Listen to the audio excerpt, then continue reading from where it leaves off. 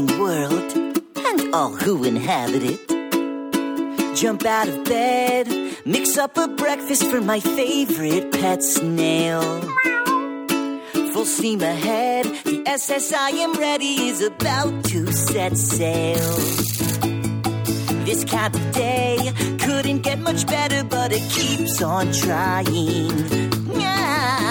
I'm on my way, somewhere there's a Krabby Patty that needs frying. And who's the lucky sponge in the mirror who is living his dream? Who's always extra careful with his dental hygiene? Gary, it's me, happy just to be here in the world-renowned Bikini Bottom. How I love this town, Bikini Bottom, when the sun shines down on a beautiful Bikini Bottom day. Good morning, Patrick. Is it morning already? Hello and welcome to Broadway Radio's This Week on Broadway for Sunday, May 13th, 2018. Happy Mother's Day to everybody. Yes. My name is James Marino, and in the broadcast today we have Peter Felicia and Michael Portantiere.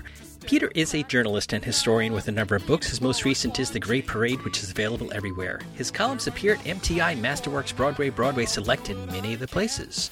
Good morning, Peter.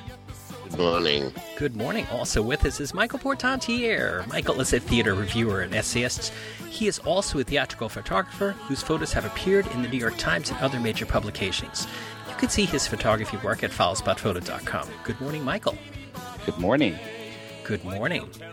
So before we start, I should have warned you guys that I was going to do this, but before we start, I just want to say congratulations to one of our listeners, Kerr Lockhart, who has got a reading of his show tomorrow, and it's always great to be in touch with listeners who not only listen to us, but also are putting on their own work. So break some legs tomorrow, and a bunch of us will see you there at the reading.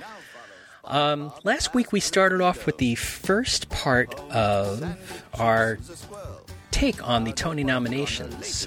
So we're going to return to the second part this week, and we'll start off with the best performance by an actor in a featured role in a play. We have Anthony Boyle, Harry Potter and the Cursed Child, Michael Cera, Lobby Hero, Brian Tyree Henry in Lobby Hero, Nathan Lane in Angels in America, and David Morse, Eugene O'Neill's The Iceman Cometh. So, Peter, what do you think about this? I'm not surprised at all to see any of the nominations there, but I feel bad for Chris Evans, who, after all, does a tremendous job in Lobby Hero as well. And I was rooting for him, certainly, partly because I know he was an actor when he was a kid at the Concord Youth Theater, where I've seen a lot of interesting things in my time. I never saw him, I have to admit, but that's a wonderful organization in Massachusetts that's produced a lot of people who have been very, very able, if not successful, to the point where Chris Evans is. So having heard of him for a long time from various friends and relatives saying, that Chris Evans kid is really good, I was very interested to see him because I don't see movies and I didn't know his movie career. And I thought he was terrific in Lobby Hero. And I just feel bad that the other two, who are marvelous as well, don't misunderstand me, marvelous. I just really felt that he belonged in that category as well. But again, it's such a tough year. And the thing is, I think we've mentioned this, isn't it interesting that Nathan Lane should be in the featured category when that same role was in the lead category when Angels in America was first done, and that the Andrew Garfield character was in the supporting, and it does feel that way. It really does in this production. So I can't quarrel with that.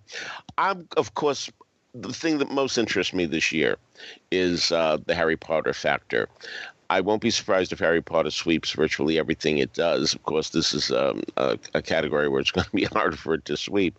But the one that people seem to talk about more than anybody else is Anthony Boyle. And I hear his name mentioned more than anybody else in the show. And so I understand why. He's really terrific as Scorpius. So a solid category. But again, one has to mourn the fact that there's so many other people who could have been in it. Yeah, it's hard for new people, for new plays to crack categories because of revivals. But for me, David Morse has done an extraordinary job, an extraordinary beyond belief job in The Iceman Cometh, with this "where did it go" feeling in his all through the play. And I love that he has his hands in his pockets for much of the time, because it almost seems like he's hiding something. Because one of the conflicts in The Iceman Cometh is the fact that a young man shows up and implies that David Morse's character, Larry Slade, is his father. And we have to keep guessing whether he is or not. And Eugene O'Neill does a very good job of keeping us guessing, but David Morse does a wonderful job of keeping us guessing as well. And he's the most realistic man on that stage, who really knows that, no, he's not going to go out tomorrow and get a job the way Jimmy Tomorrow does, that he knows he's not going to be able to succeed. There are people in that bar who, one of them is afraid to even cross the street. Right. But he's aware of his limitations. He knows what drink has done to him, and we know that he's a smart guy, because at one point he makes a reference to carbolic acid. And again, David Morse does all this so well with the sense of regret, and yet he's not fooling himself the way the others do. So a very strong category indeed, very strong. Yes, I'd say one of the toughest categories of all, although there are a few of them. And I completely agree about Chris Evans. I think I said when we discussed the show originally that I was so impressed that his Broadway debut was in a featured role, and not a showy title role, as certainly he could have done if he wanted to. And he just excellently fit into this incredible ensemble of these other actors, whom all of whom have also been nominated. Michael Cera is just terrific in it, and Brian Tyree Henry. I think that it would have been interesting if the three of them went up against each other. Another interesting thing to me is that Chris Evans is one of the stars of a film which is one of the apparently most amazing phenomena in film history, this Avengers movie, which has broken all kinds of records. I'm not sure if we have had a previous case of an actor appearing on Broadway at the same time as being in such a tremendous hit film. And that certainly partly and largely accounts for, I think, the tremendous number of people waiting at the stage door every night. I told the story about how when I saw Lobby Hero, I had trouble getting out of the theater because people were already lined up to wait for him and the rest of the cast, because Michael Cera is also a movie star, and all of these actors are known to one degree or another. Anthony Boyle, certainly all of us on this podcast agree about the excellence of his performance as Scorpius. And Nathan Lane, I think maybe the way you feel that way, Peter, about him being featured now, whereas Ron Liebman was in the Best Actor category, is because I suppose maybe Roy does less in Millennium Approaches, somewhat less, and that story starts to focus a little more on the other characters, especially Pryor. Whereas, of course, when Angels in America originally premiered, it was only the first part, and then the second part was added later. So maybe perhaps that has something to do with it. David Morse, I had heard all the accolades of his performance and did not get to see the show till last week, and I certainly agree with all of them. So absolutely one of the strongest categories, one of the toughest there is. I don't know if I mentioned this during the Harry Potter review section or other discussions about it, but I also thought that Anthony Boyle, when he goes back to the UK, could star as Evan Hansen. He seemed to have those same qualities of Evan Hansen. Oh yeah, yeah, and I didn't also realize they have a nice little feature article on Anthony Boyle. He looks totally different as Malfoy than he does in real life. He's got a big shock of black hair and things like that. And he's wearing a wig, and it looks great. It doesn't look like a wig at all on stage. I would imagine. Yeah. So. Oh, by the way, I misspoke. Although she probably should have been, and Belle Poley did not get a nomination for her role of Dawn in Lobby Hero. But it's such a really great cast in an excellent play, and everyone should see it if they get a chance. Yeah, I totally agree. And there's a handful of times in the last couple of months that we've intimated that maybe there should be an ensemble award, because certainly Lobby Hero and Three Tall Women are shows that could have really competed for the ensemble award there. Very true. Next category, Best Performance by an Actress in a Featured Role in a Play. Susan Brown, Angels in America. Noma Dumensweni, Harry Potter and the Cursed Child. Deborah Findlay, The Children. Denise Gough, in Angels in America. Laurie Metcalf, Edward Albee's Three Tall Women. Peter. Well, I don't think that Deborah Findlay is expecting to get up there and make a speech, partly because her show is closed, but partly because the other people in that category are so overwhelming.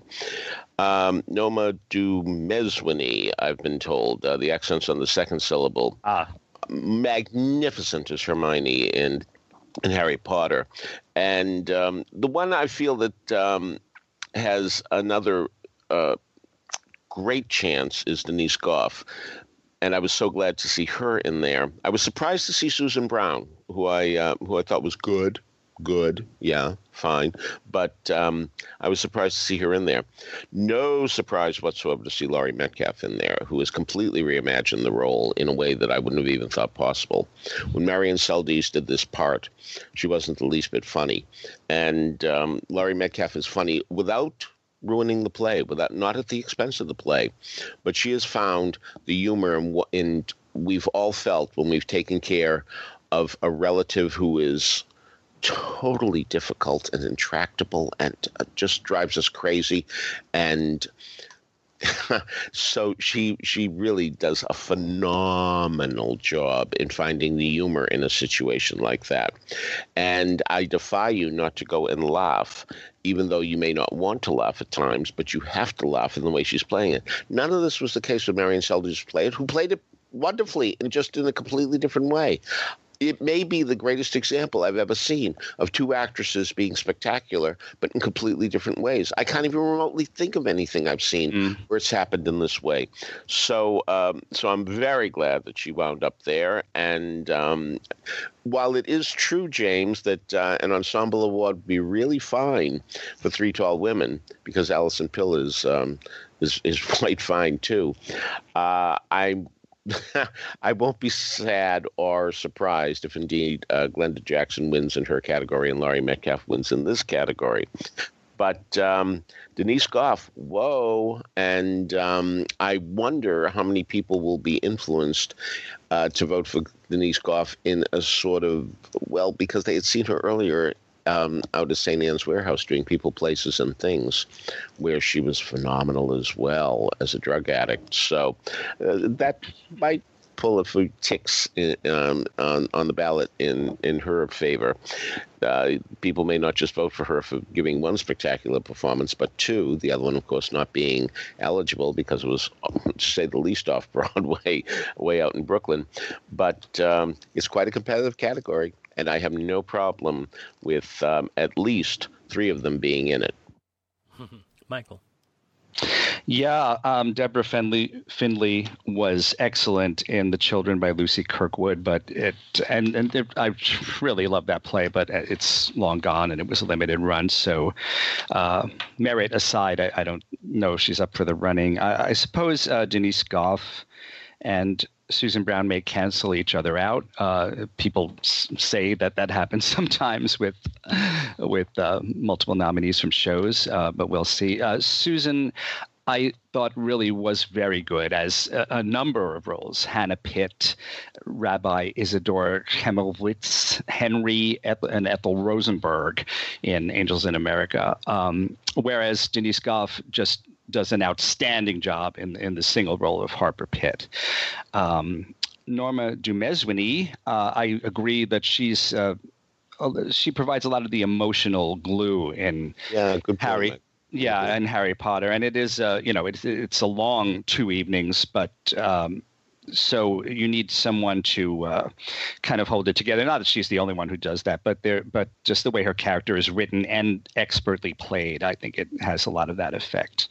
And Laurie Metcalf, we discussed this before, Peter. I'm so happy to hear you say that. I did not see the original production, and I'm glad to hear that you think it works just as well, if not better, with all of those laughs in place. Mm-hmm. So Laurie Metcalf also has the benefit, aside from her great talent, of being in a huge hit television show, the Roseanne reboot. So that may be something very much in her favor. We'll see. Noma Dumeswini. Noma Dumeswini. We should all practice that name because we're going to be saying it a lot. Yeah, it's true. Yes, and I'm sorry. I think I said Norma. I'm sorry. You got the tough part right. Yeah. I'll pass on your apologies to her. So something we didn't talk about, let's go aside for just a minute. Do we think Harry Potter and the Cursed Child will tour well? Oh, wow. That's a very good point. Well, one of my friends who saw the show, believe it or not, was somewhat disappointed in the sets because they expected to see more actual constructed sets of detailed locales in the Potter lore.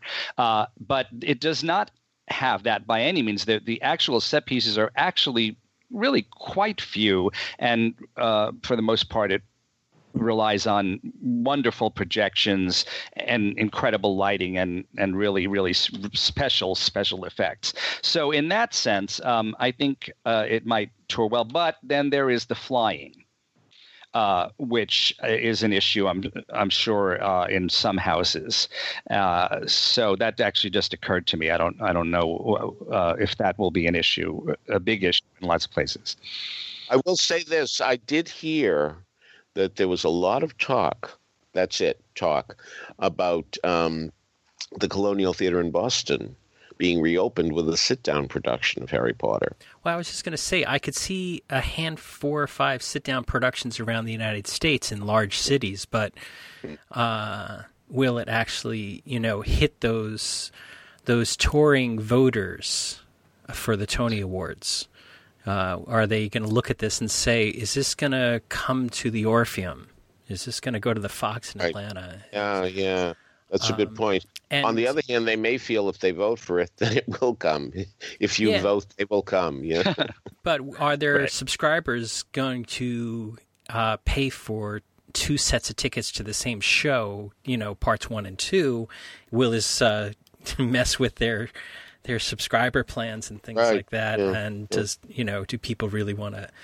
I guess it's a big question mark, and I would think that, given how good this show is and the reputation precedes it, that yes would be the answer. But I don't know. I guess that's a question for the road voters.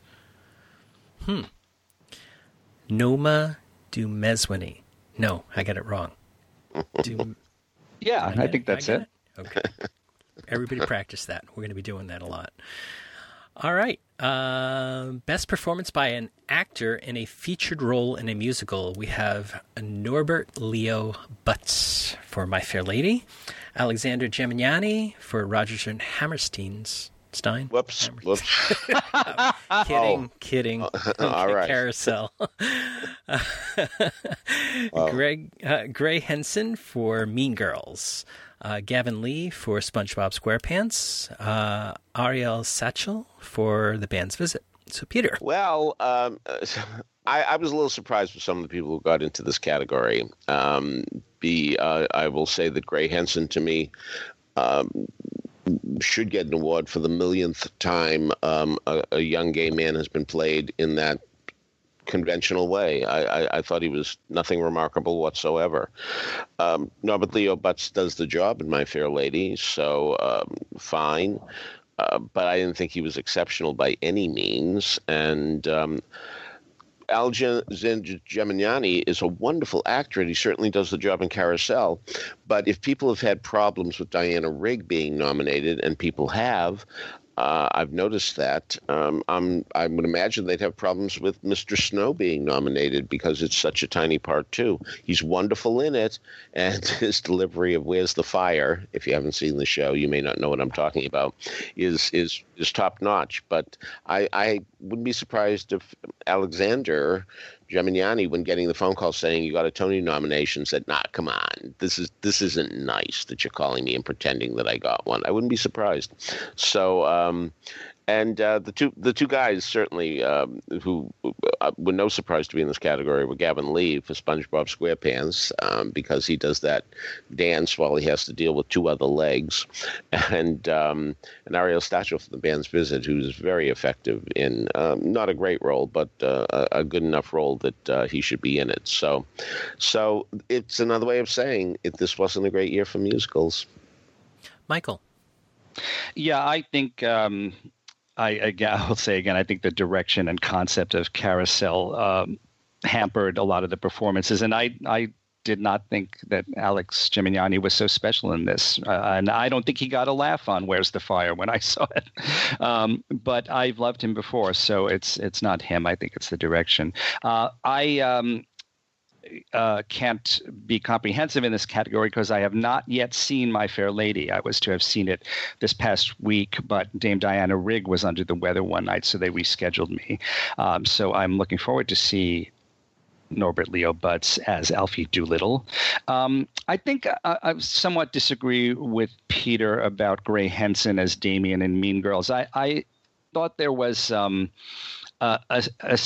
extra sweetness to his performance that sometimes you don't see in these a lot of these stereotypical conventional gay character performances. Also, I think the very contemporary spin of the material allows him to play it somewhat differently than characters we can think of from the past. Some of them in The Boys in the Band. Gavin Lee, it's always so great to see him on stage, and I thought he did a wonderful job in SpongeBob.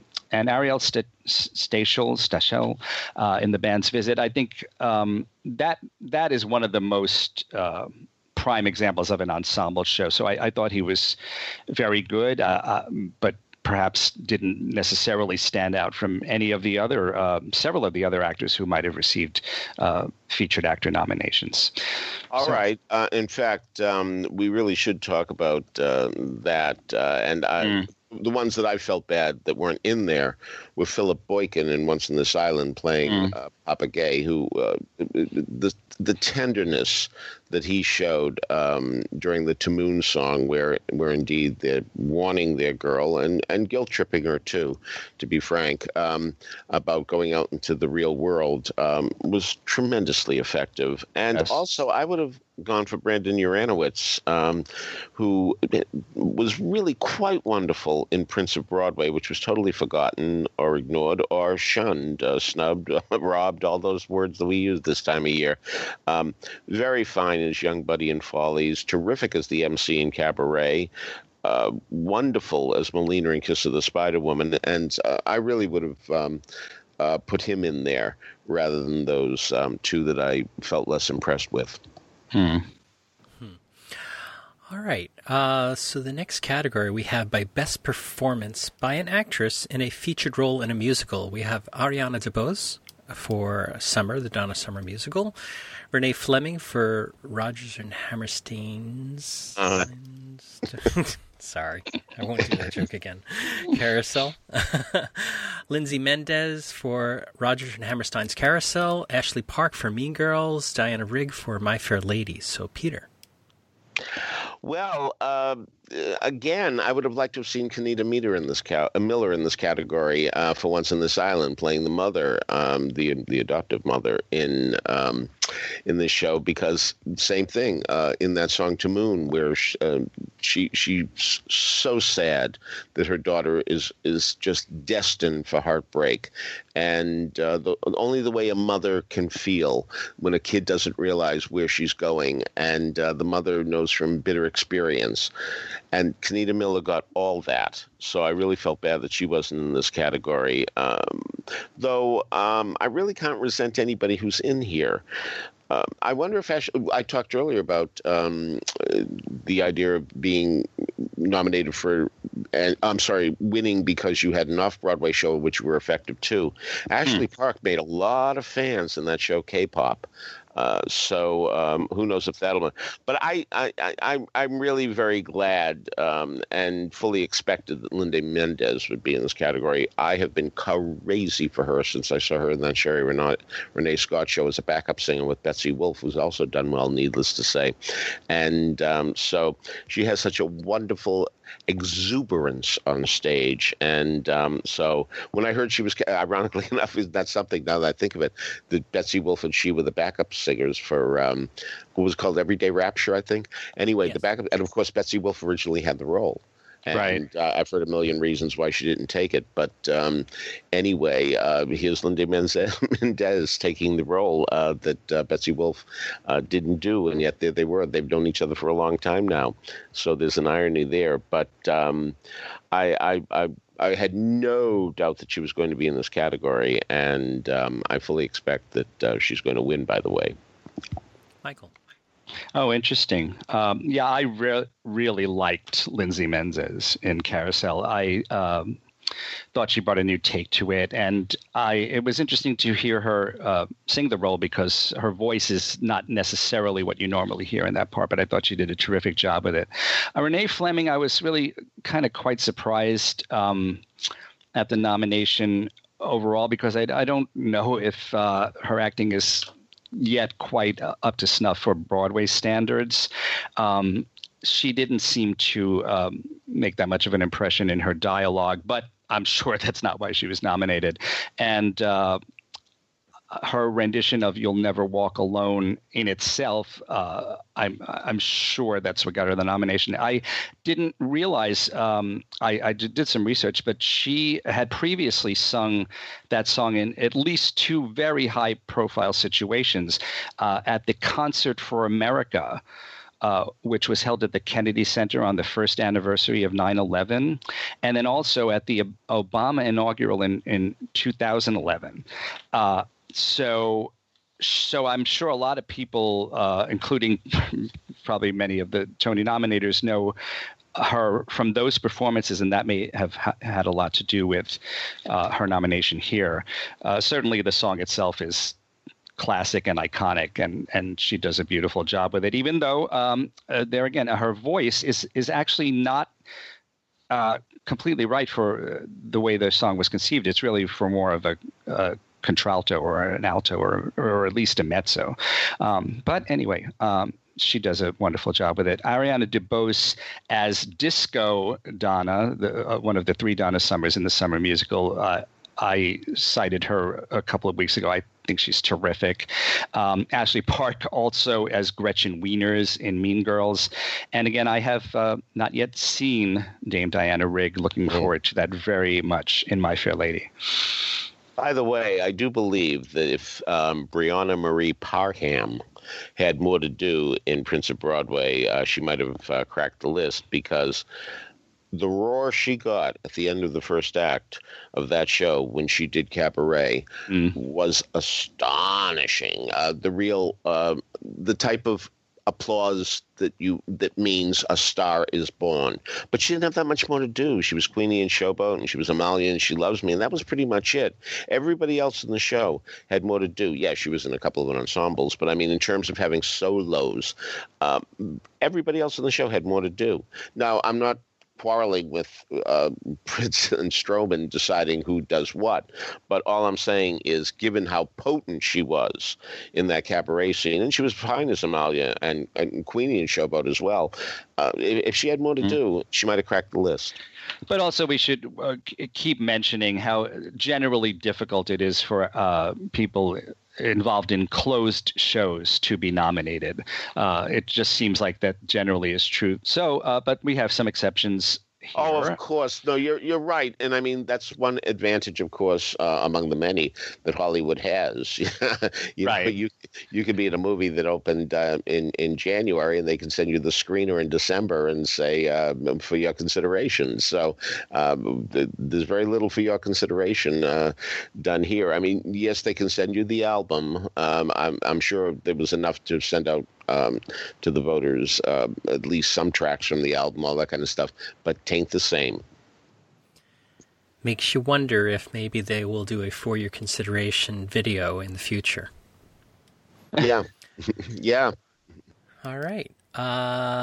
So we're done with the acting categories. Let's go on to Best Direction of a Play. Marianne Elliott for Angels in America. Joe Mantello for Edward Albee's Three Tall Women, Patrick Marber for Travesties, John Tiffany, Harry Potter and the Cursed Child, George C. Wolfe, Eugene O'Neill's The Iceman Cometh. So, Peter.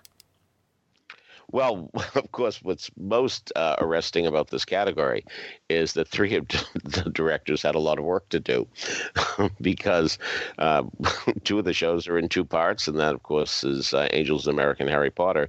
And it's really something when you do a 4-hour play and you haven't done, and I put this word in quotation marks, believe me, and you haven't done as much work as two other directors. So because The Iceman Cometh at 3 hours and 50 minutes still doesn't add up to as much stage time as Angels or Harry Potter. So that was you really. It's not just a case of quantity, too. Of course, there was great quality that was done in all these plays. So I was very happy to see them all recognized. I was a little afraid that George C. Wolfe might fall by the wayside, but I was very glad he wasn't denied, because I love the fact that he plays the action so close to the lip of the stage, which is extraordinarily important to me. And I think it's extraordinarily important, too, to people who are watching a 4-hour play, so they can see all of it and so they can hear all of it. That may sound very matter of fact. I mean, of course you're supposed to see, of course you're supposed to hear, but it's easy to tune out when you're at 3 hours and 50 minutes, and his way of doing it really, really, really kept you aware and paying attention, wrapped with attention, in fact. What did I miss? I was one of the biggest fans, and there aren't many of us apparently, of Farinelli and the King, and so I thought it was a quite fine evening, and I love the elegance of it, and I love the loftiness of it, and I thought John Dove did a very nice job with direction. So I missed his not being in there. Remember how everybody loved Junk at the time, and yet Junk was not recognized here for direction either, even though Doug Hughes, one of our finest directors, was involved with it, so it did the job. So that was kind of surprising to me as well. But one really can't complain at all about the way this one turned out, because when you have three mammoth shows like that, that is going to take up 60% of the category. All right, Michael. Yeah, this is one of the Brit-heavy categories, which is true of the Tony noms and the Drama Desk noms, and also even the Theatre World Awards. But yeah, we've been told about that. Believe me. Yeah, no, but I did want to say, obviously, we welcome these people, and of course they should be as open to nominations as the Americans. People may comment on the fact that there are so many Brits, but I don't think we're going to throw extra points to Americans for their nationality. So that's just something I wanted to mention. John Tiffany's achievement in just pulling Harry Potter together, I think is enormous. And I do agree with Peter, because I remember you said that before I saw the show. Yes, that was really very smart of George Wolfe to keep everybody downstage as much as possible in the Iceman Comet. I also wonder if, probably no way of finding out, if it was his idea or Denzel Washington's to have Denzel deliver his final monologue seated, facing directly towards the audience. Yeah, that failed for me too. I will admit that. Yeah, did it? Yeah, because really, those guys wouldn't just sit still. They'd come forward. They'd say, "Turn around! Why aren't you talking to us?" It was phony there, but that's minor in the whole scope of things. Go on. I'm sorry. Yeah. Yeah, and I had forgotten, but there are 2 or 3 interjections, like one-line interjections from other characters during that mammoth monologue, and I think that made it maybe seem a little more unnatural, but it certainly was a decision. It was a choice, and Joe Mantello, great job with Edward Albee's Three Tall Women. And what a joy it must be to direct those 3 actresses. And Marianne Elliott, well, there again, just a mammoth achievement. I was not completely convinced by the set design for that show.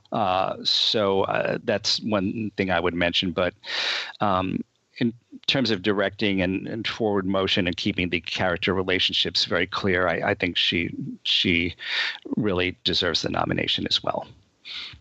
And Patrick Marber, Travesties, the first production of it that I'd ever seen, and I think it seemed to me that he caught exactly the right tone for it, with the help of the actors and the designers. It was so light and comic for the most part, but then with some moments that really, really reached your heart. And so bravo to him as well. All right. Let's talk about Best Direction of a Musical. Michael Arden, Once in This Island. David Cromer, The Band's Visit. Tina Landau, SpongeBob SquarePants. Casey Nicola, Mean Girls. And Bottler, My Fair Lady. Peter.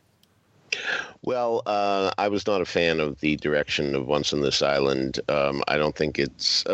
I think the space defeats it. Frankly, the scene where Tamoon gets money. I'm being purposely vague here from Daniel.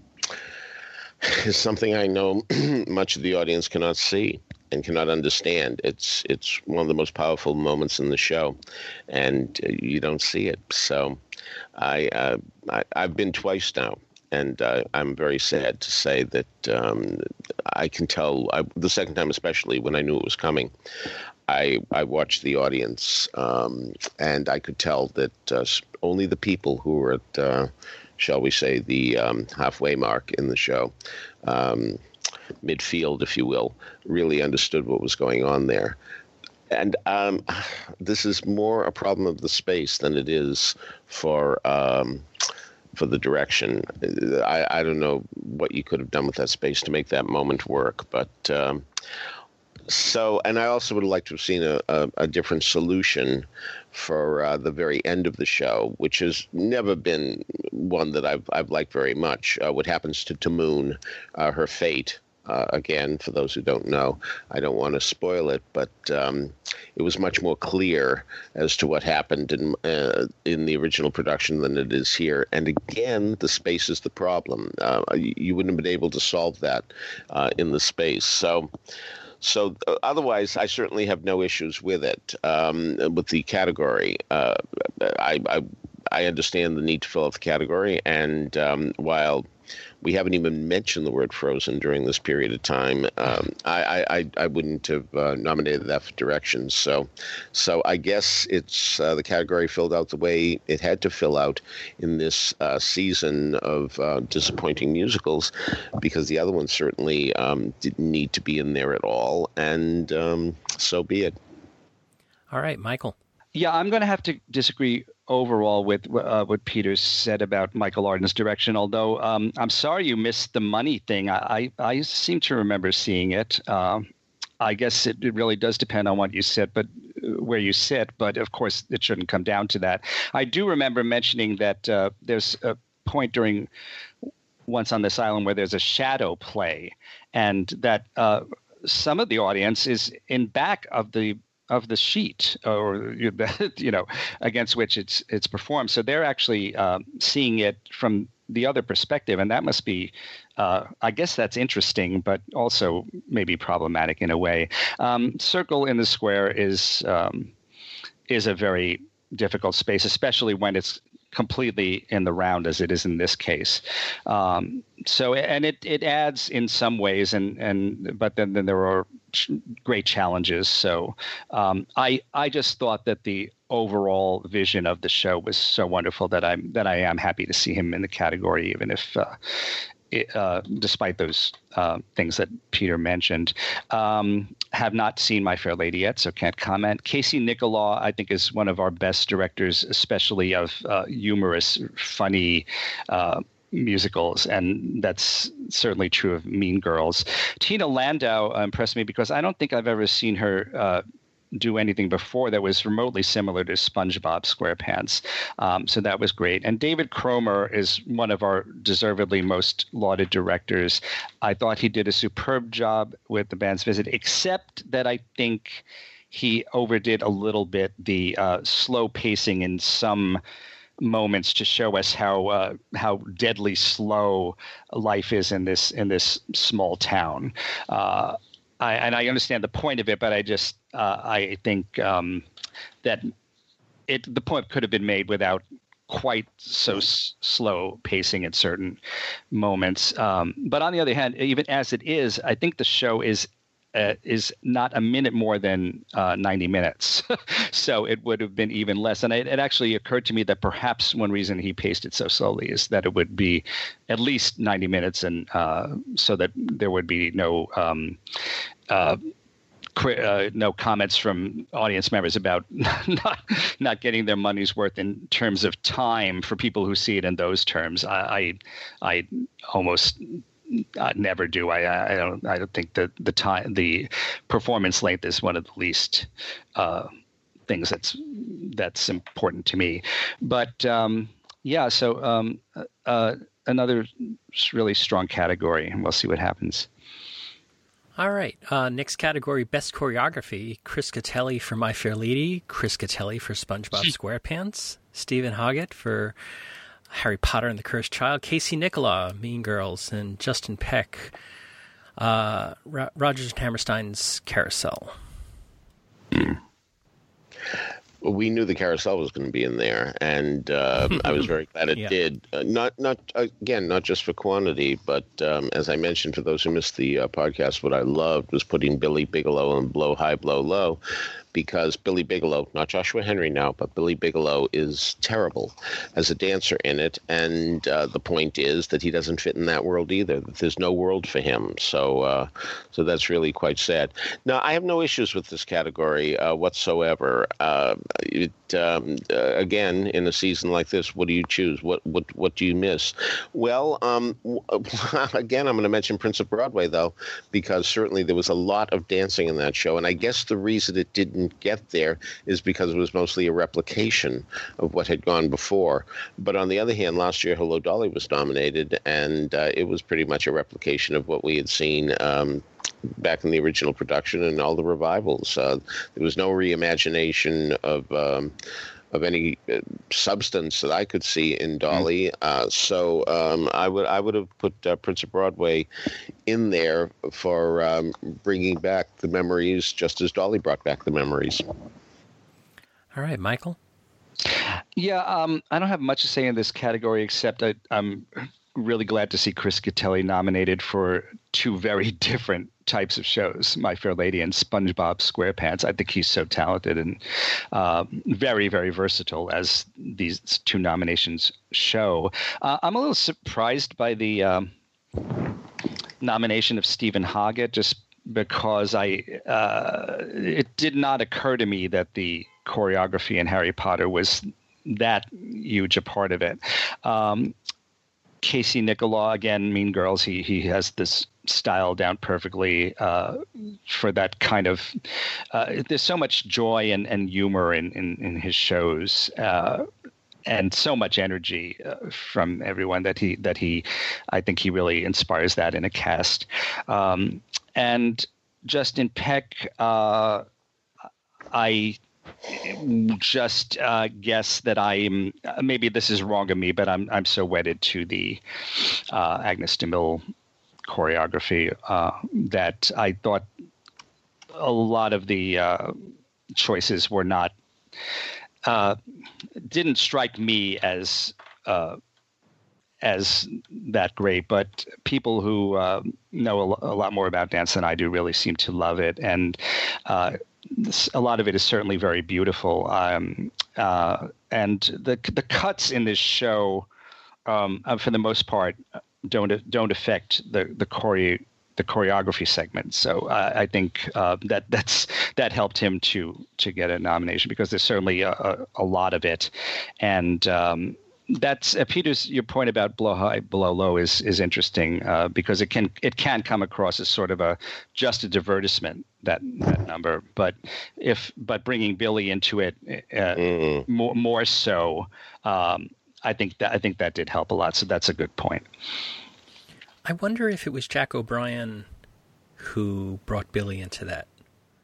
Oh well, it's possible. Yeah. Sure, Good sure. point. You know.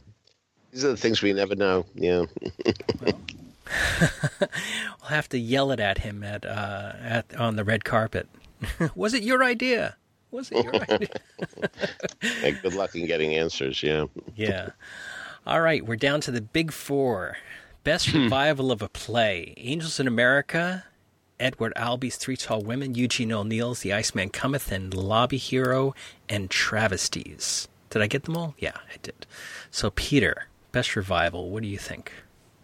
Well, again, I'm looking at what isn't there more than what is, because we can certainly talk about who we think is going to win in the weeks to come. But I would have liked to have seen Time in the Conway sneak in there. And here's Michael's point again about a long-lost show, which opened in October, closed in November. Just played a handful of performances, and that was it. But I thought it was a very effective piece of direction. Here we are dealing with a director has to deal with so many time frames, because it starts in 1919, it goes up to 1937. People change, and they had to change, and we don't really know how much the actresses brought on their own, but that director, Rebecca Teichman, who certainly is one of our best by far directors. I know at the Tony party I went to last year, I got a few points ahead by thinking that she would win the Tony for Best Direction. Others didn't, but I knew she would. She really is quite marvelous, and this was only her second Broadway production. She certainly has done very fine work off Broadway. And it was a restaging of what she had done at the Old Globe Theater 3 years earlier. And so she had enough time to ruminate. I don't know if there were many changes or any changes in the way that she wanted it done, but she is one of our major, major directors, and I would have liked to have seen her nominated. All right, Michael. Yeah, I definitely agree about that. I think Rebecca Teichman did a great job with that play, and I'm sure that one of the main reasons it's not here is just that it was at the very start of the season and is long closed. But another strong category here, we may not have the strongest list of new plays, but for revivals, certainly the quality of the pieces, the works, the plays that were revived here is uniformly excellent. I'm so glad to see Lobby Hero on Broadway, because I really enjoyed it off Broadway years ago. And Travesties, as I said, was my first experience of the play, so I'm glad it was such an excellent rendition of it. Three Tall Women, same thing. Iceman Cometh, I don't know how many I've seen. I've seen a lot of them, and it's just the play for me becomes almost unbearable after not too long of its length. I think actors and directors love it because the roles are so meaty, and also the themes. But as far as the dialogue and the incredible amount of repetition and heavy-handedness, that's just my reaction to almost all of O'Neill, and that's I guess it's not going to change at this point. But certainly in terms of the level of the acting across the board in Iceman Cometh, I think it deserves to be here, and on that basis, if nothing else. And Angels in America, such a huge, epic achievement by Marianne Elliott. So I think that that was almost guaranteed to be here, even if it was even a decent production, and it's much more than that. All right. So in the category of Best Revival of a Musical, we have My Fair Lady, Once on This Island, and Carousel. Peter, what do you think? What I think is nothing was left out because nothing else was produced. And so I remember Stephen Schwartz years ago when Rags was nominated for Best Musical, even though it had run less than a week, saying to me, today all you have to do is open and you get nominated. And that seems to be the case here. Again, while my love for Once on This Island as a piece, Steve Flaherty work, Lynn Aron's work, phenomenal. This revival didn't do it for me, but I'm not surprised to see it in there because it was so sad in 1995 when the nominees for Best Musical are Smokey Joe's Cafe, Sunset Boulevard, and the winner is where were the other ones? There were no other ones, So what you're going to do? It had to be all three, and they are. Michael. Yeah, and how interesting. Best revival of a musical is often one of the largest fields. But it's just so funny how things play out, isn't it?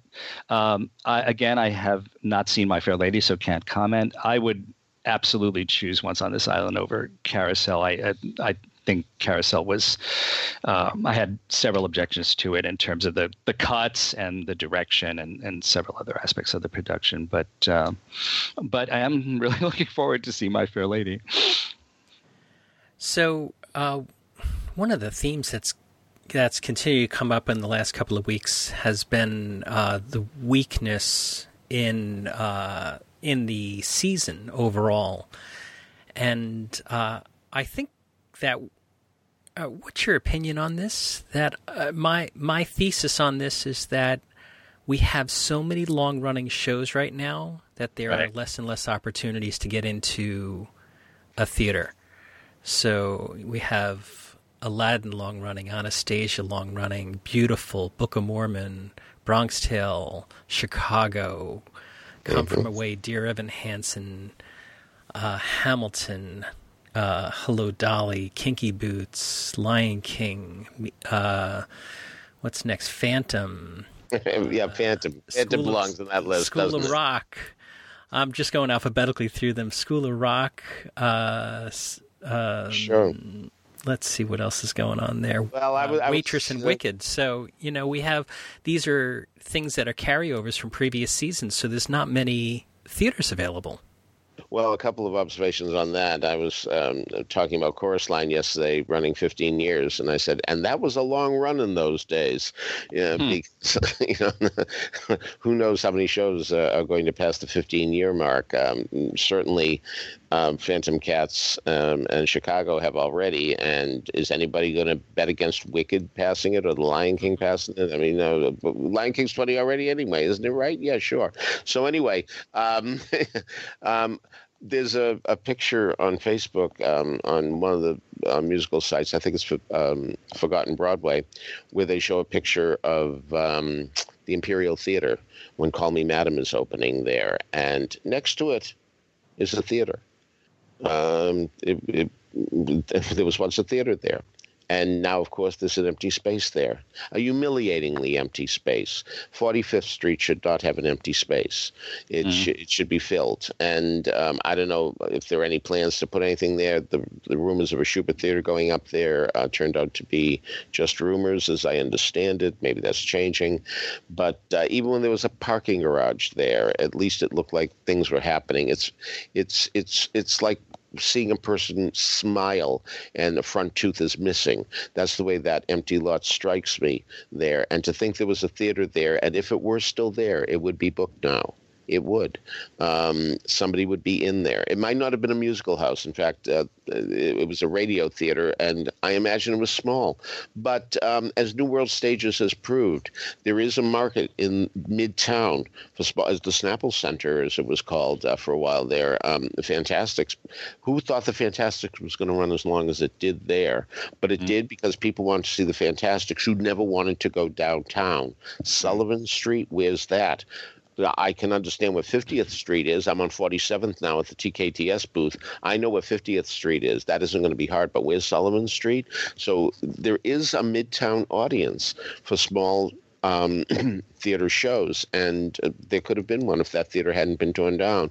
And Lord knows the others, supposedly the Empire Theater on 39th Street was really a beautiful, beautiful, beautiful place, and that has been worn many, many times. And the Ziegfeld Theater on 6th Avenue, not the movie theater, by the way. People think that movie theater was originally the Ziegfeld Theater where shows like Kismet and Gentlemen Prefer Blondes and Foxy originally played. No, not at all. And these theaters would be used today, so it was really short-sighted. And let's not get started on the Hellinger. Anyway, you get my point. You ever see the horror of the look of horror on people's face when you suggest that they go to BAM or St. Anne's Warehouse? Sure, yeah. Outside the borough? What are you, crazy? Yeah. That Schubert Theater that was supposed to eventually be rising on the site of that empty lot on 45th Street, that was more than rumored. I think it was officially announced in at least one press release. Oh, yeah. And was to be in the base of a hotel, I believe. But that space has been empty for so long, and they kicked out some wonderful old standby theater restaurants preparatory to build something that still hasn't even been started. It's really quite upsetting. All right. In the best play category, we have The Children, Farinelli and the King, Harry Potter and the Cursed Child, Junk, Latin History for Morons. So, Peter. Well, the big surprise here, of course, was Latin history. Many of us feel that if it's a one-person show, it really isn't a play to begin with. So that I can't imagine that many people thought that that was going to go in there. Though I will admit that a lot of people said, "Oh, that John Lithgow show might sneak in there." I didn't expect that to happen either, but. Again, an example of how so few plays are produced on Broadway now, that Latin history should be in there. What surprised me, and I have a feeling this has more to do with politics than anything else, is the fact that where's Michael Moore? Michael Moore wasn't mentioned at all. And for Terms of My Surrender, right, which, again, was it wasn't quite a one-person show, but for all intents and purposes, of course it was. And I'm not including the people he brought up out of the audience either.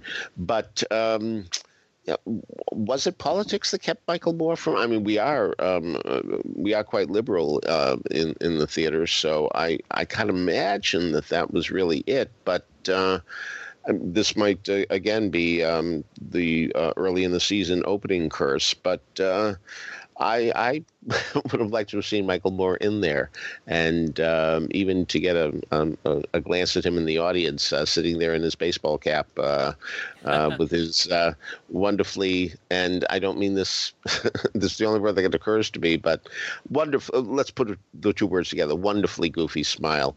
And I would have liked to have seen that, and I think he deserved to be there as much as John Leguizamo and his play. All right, Michael. Well, Latin History, I think, wound up at Studio 54 because there was an empty space in the roundabouts bookings. But I am glad that more audiences got to see it than got to see it downtown, because I thought it was really terrific for the type of show that it is. He really is a wonderful performer and writer. Junk by Ayad Akhtar, I thought was a rather disappointing kind of take on the Michael Milken, the whole junk bond situation. Some of it was very interesting, but it didn't quite have the oomph that maybe it should have, especially a story about that. At the time, I really enjoyed it, but it hasn't really stayed with me very well. Harry Potter, the fans seem to be very thrilled with every aspect of the show, including the script by Jack Thorne, but based on, a treatment by himself and also J.K. Rowling. Farinelli and the King, I guess that I can join Peter in the minority of the relative minority of people who really enjoyed it a lot, and the writing as well as the other aspects of it. And the Children, I think, perhaps in terms of the quality of the writing alone by Lucy Kirkwood, I think I would say that maybe that deserves the award. And let's reconfirm that the Best Play award goes both to the producer and the author, correct? Mm-hmm. Yeah. All right. So, the Best Musical. And it is 11:15, so we the orchestra is playing us off of CBS right now, and our local affiliates are trying to get on. That's great. Good for you. All right. The Band's Visit, Frozen. Oh, we did mention Frozen. Mean Girls, and SpongeBob SquarePants. So, Peter. Well, the real question for me is, will The Band's Visit win because it's the best musical, which it is, or will it not win because it won't tour as well as Mean Girls or even Frozen? Mm. So that's the real question for me. I won't say that I had any tears shed for anything that was eliminated there, because even though I was enthusiastic about Prince of Broadway, I do understand where a retrospective show doesn't get as much traction as a new show, although one could effectively argue that Frozen is not really quite a new show, even though Lord knows they wrote a lot of new songs for it. But it is, after all, pretty much the movie on stage. But still, that has an advantage over Prince of Broadway. But what were you going to do? Are you going to put in Summer in there? Are you going to put Escape to Margarita in there? There, I mean, you're not going to do that. So the category played out pretty much the way we expected it to. Michael. Yeah. Well, The Band's Visit, hands down. I hope it wins. I think it's very, very important for there to be a place for shows like that on Broadway. More intimate, character-driven, just really intelligent, less. Not necessarily aimed at the masses. We have so many of that latter type, and so few of the type that The Band's Visit represents. So it started out really well. I think it's still doing well, and I hope it does win the Tony for Best Musical, so that it will be with us for a really long time. All right. I just saw, as a sideline, wanted to get your thoughts and mention that the Drama Critics Circle decided not to award a Best Musical this year. and Matt Tamanini and I spoke with Adam Feldman, the president of the Drama Critics Circle, that evening of the announcement when they decided not to award it. And it wasn't for the reason that I was thinking that they didn't feel like that the season was good enough. It was just that they couldn't come to a consensus on what was really the best this year. So I didn't know if you guys had any thoughts on that, or even followed what the Drama Critics Circle did. But also, go ahead, Michael. Well, I'm sorry, but before we start, wasn't that a case where Band's Visit was eligible last year? Mm-hmm. Yes. Mm-hmm. Yeah. Band's Visit. Okay. It's happened in the last couple of years is that the what would think to be an obvious winner was actually the winner the year before. But so they're voting on the best musical. They had The Boy Who Danced on Air was voted Jerry Springer the opera, and Bella An American Tale. K-pop got a lot of votes. SpongeBob SquarePants got 1 vote. Old Stock, A Refugee Love Story, Mean Girls, The Boy Who Danced on Air we mentioned, Miss You Like Hell. So they had a lot of well-reviewed things. They just couldn't come to a consensus on which was the best of the season, so they didn't award. But the other thing, they did award Best Play, which was Mary Jane, which I think that was well-reviewed by us here, wasn't it? Oh, sure. Yeah, Mary Jane's very good. So, anyway, it's with the awarding of Mary Jane, and the best foreign play was Hangman. So it seems that we're going to see Hangman on Broadway next year. Maybe we'll see Mary Jane on Broadway next year, in some respect. So that is the wrap up of the things. I do want to mention the most bizarre insider type of award that was Tony Honors for Excellence in the Theater went to a dry cleaner. I love things like this. I do. I think things like this are great. I'm so glad that somebody brought this up and said these people should get an award, because really, people behind the scenes make these things happen. And so I think, of course, it's weird.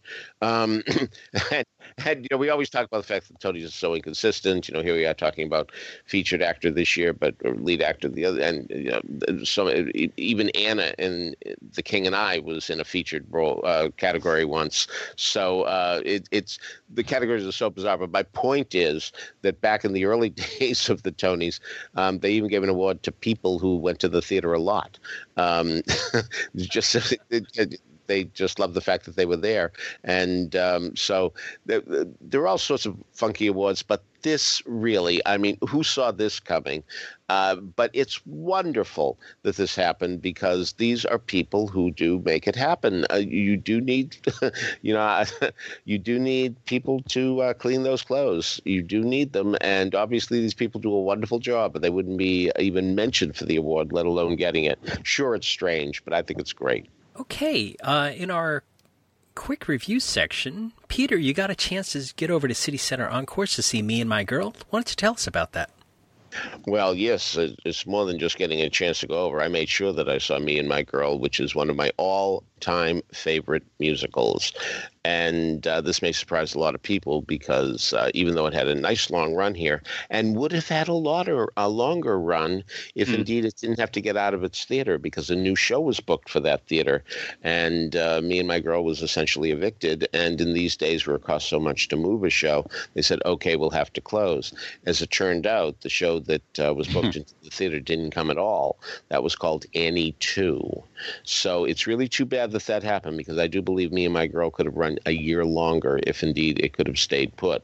Why do I love Me and My Girl? Is the score sensational? The score is very good. I would say B+ maybe, which certainly is a grade many of us would have taken in most of our school subjects. So, but what I love about Me and My Girl is that most everybody in it, with only one exception, everybody in it tries to do the right thing. and I love shows where this happens. Here's Bill. Well, let's put it this way. How many times have we seen musicals where at the final curtain, the couple gets together and they're supposedly going to live happily ever after? Frankly, if Tony had not got shot in West Side Story, I'm not sure those two would have gotten along as time went on. Certainly, there'd be in-law trouble with, he killed a boy like that who killed your brother. So, but so many times, we're just led to believe that the couple who gets married is going to live happily ever after. That's the implication. Okay, well, here, Bill Snibston and Sally Smith are about to get married, when all of a sudden he finds out that he is heir to quite a fortune and to much upper-class privilege. Now, he comes from Lambeth, which is not the finest spot in London from which to come. It's a lower-class neighborhood, and we all know that the British have this thing about class distinctions that never the twain shall meet. So what we're dealing with is the high class against the low class, and the upper class meets Bill Snibston, and they're not at all impressed with who he is. Now, I will say that Christian Bale in this production works so tirelessly and wonderful, and his timing is terrific. But I'm sorry to say that he and so many others have made this mistake that he comes in to, when he finds out he's summoned to this castle, that he comes in like a house afire. He comes in totally cocky, totally sure of himself. And in a strange way, you almost want him taken down a peg because he's so boorish at the beginning. Okay. When Robert Lindsay did it and won a Tony in a year when Les Mis was winning everything, and Colm Wilkinson, after all, was tremendously heralded for playing Jean Valjean, and yet Robert Lindsay won the Tony, which was no small achievement. And one of the reasons he won, I insist, was the fact that when he came into that room, he had his hat in his hand, he was meek and mild, and our hearts went out to him immediately. Because which of us has not felt walking into some room, somewhere, feeling that the people in that room are better than we are? They may not be, but how many of us have felt that? That indeed we are we're bringing up the rear. And that's the way he came in, and your heart so bled for him that he had to feel this way among these people. Okay, so me and my ultimate wisdom, watching Me and My Girl, saying, my eyes are half closed. I'm going back to 1986 now, and saying, oh, I get it. I know what's going to happen. They're going to try to screw him out of the money in the title. And what's going to happen is he's going to outsmart them because the country rube can outsmart the city slicker. Okay, fine, go ahead and do it. And believe me, I was so galvanized when I could take you to the quarter inch of that stage where Jane Cannell was standing when she said, no, this is his birthright. He is entitled to this. And I was amazed that that was the take on it, that these noble people truly were noble. And the point was, we will educate him. We will make him into something better. Whoa, I'm impressed. Okay. However, because he is going to be now part of the high-class society, his girl, Sally Smith, believes that she has no place in his life anymore. But he won't have it. This is what I love about Me and My Girl, the loyalty. The loyalty he shows her. He never for a second wavers. Yes, there is Lady Jacqueline, who is the one person in the show who isn't, she's not nice. I mean, she's not terrible. I mean, she's the closest thing we have to a villain here, in that she's trying to vamp him simply for his money. That's it. That's all she wants. She's certainly a gold digger. And at one point, he is certainly impressed as she throws her body in front of him. But never does he ever think about abandoning Sally, no matter what happens. And this becomes a bone of contention because they say to him, we will educate you, but you got to dump Sally. And out of the question. And that's what I love about Me and My Girl. But she doesn't want to stand in his way. So she shows up at a party being boorish as hell, making sure that he's going to say, Sally, that was terrible. Oh, you embarrassed me so much. Get out of my life. Not at all. Not at all. He always stays loyal to her, which is why I love that. I love that tremendously. I'm a person who believes that friendships from way back when are national historic landmarks. That indeed, friends from our youth should not be cast aside because we so-called have outgrown them or they haven't kept pace. I hate that idea. And this is why I love Bill Stimpson and Me and My Girl. And this is why I love Sally Smith, because she doesn't want to stand in his way. And this is why I love the Duchess, because she's going to do the right thing. And this is why I love Sir John, because he's going to do the right thing too. And yes, you do wind up with a wedding. In fact, you wind up even with 3 of them, but 2 of which you care about. But to get there, to get to those weddings, there's a lot of honest conflict there. So again, I just wish somebody would do it the way Robert Lindsay did. But if you're not going to do it the way Robert Lindsay did it, my God, you couldn't ask for anything better than Christian Bale, especially since these things are put together with no rehearsal whatsoever. I mean, it was amazing to me that I saw Harriet Harris as the Duchess, because earlier that week, I mean, Friday to be specific, which was the day she had a performance, there she was at a press preview of The Royal Family of Broadway, the William Finn musical based on the George S. Kaufman and Edna Ferber play that's going to be at Barrington Stage this summer. And wow, here she is taking time out to do a dynamite rendition of a show-stopping type number. And yet she's doing Me and My Girl too, and she's obviously has to be exhausted from rehearsing Me and My Girl in no short order. So, and again, she is nice at the end of the show when she believes, she finally realizes Bill will not give up Sally no matter what. And she is so gracious in the way that she concedes defeat. It doesn't turn out that way, by the way. But again, nobody does the wrong thing here.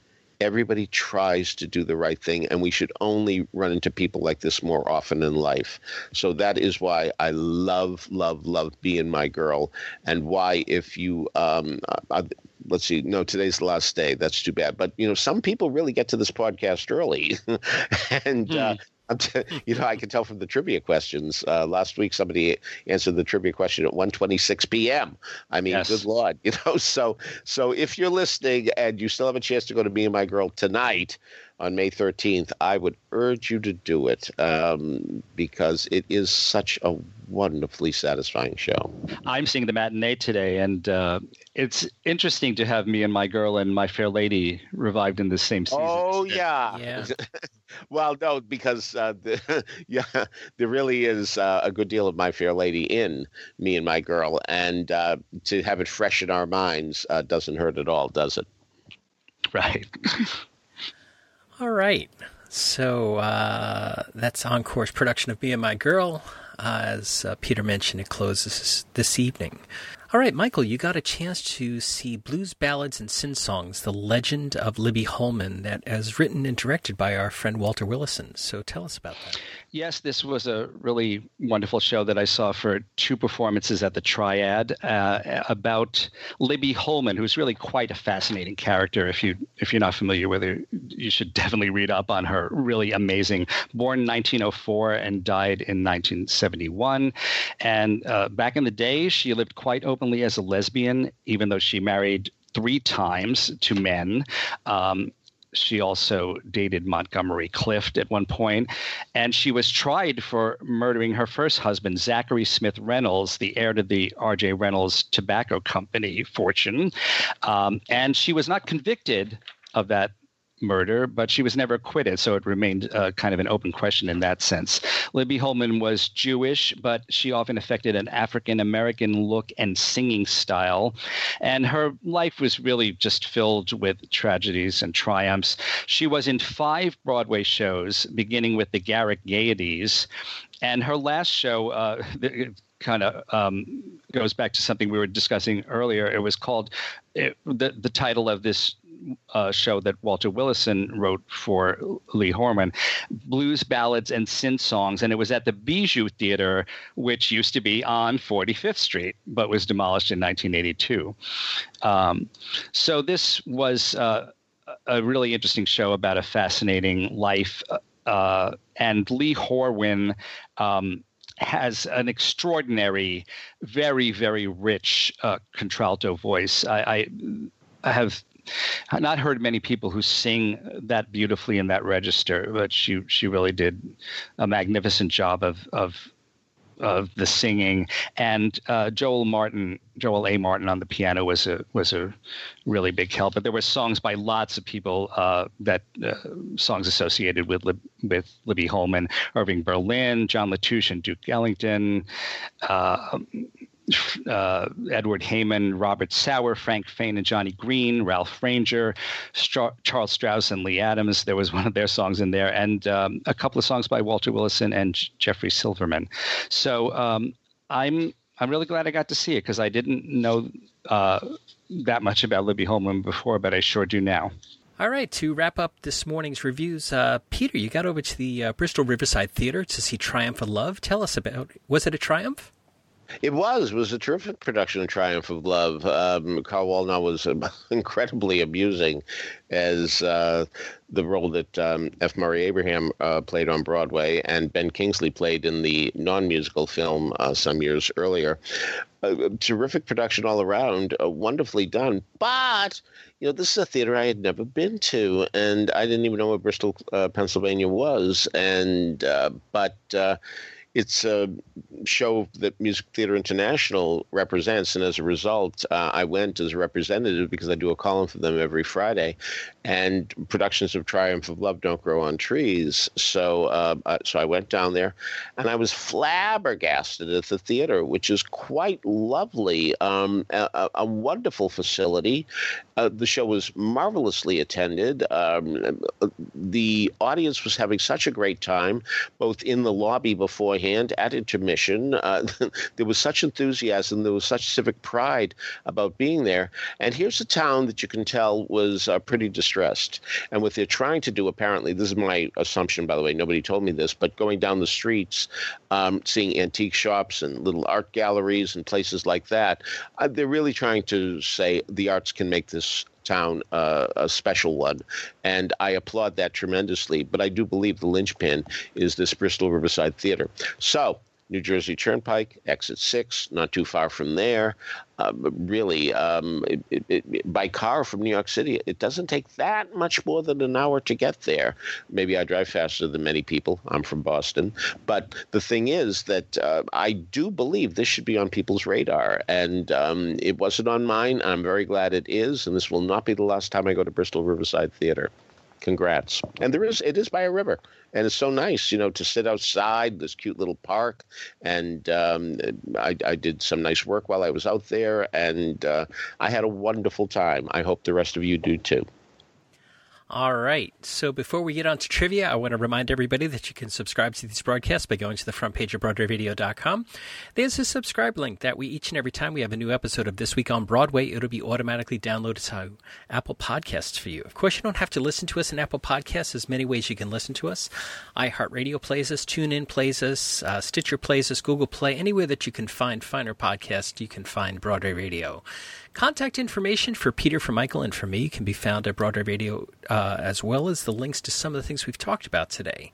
So, Peter, I know that we had some very quick answers to last week's trivia.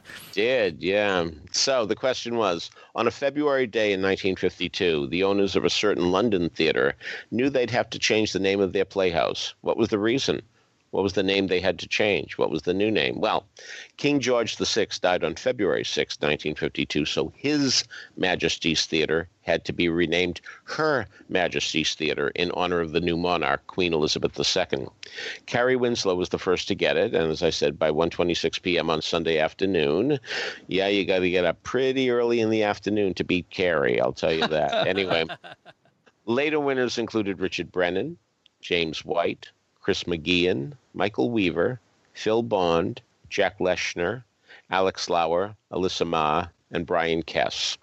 By the way, I wonder which will come first. Will it be the renaming of the theater when King Charles III takes over, or one of the current princes? Or will first come the closing of its current tenant, the Phantom of the Opera, which has been there since 1986? Isn't that something? Anyway, okay, new question. It's said that all performers lie about their ages. If so, which Broadway legend, one whose life story became a musical, lied about his age the least? All right.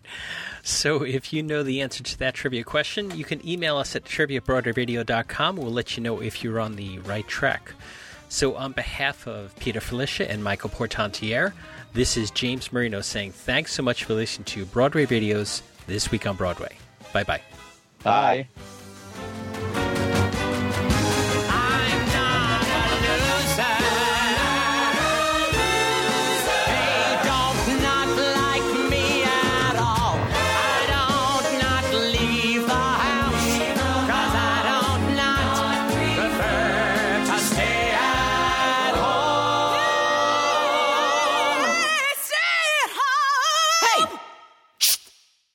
I don't stink. I'm not a waste. I'm not all alone in thinking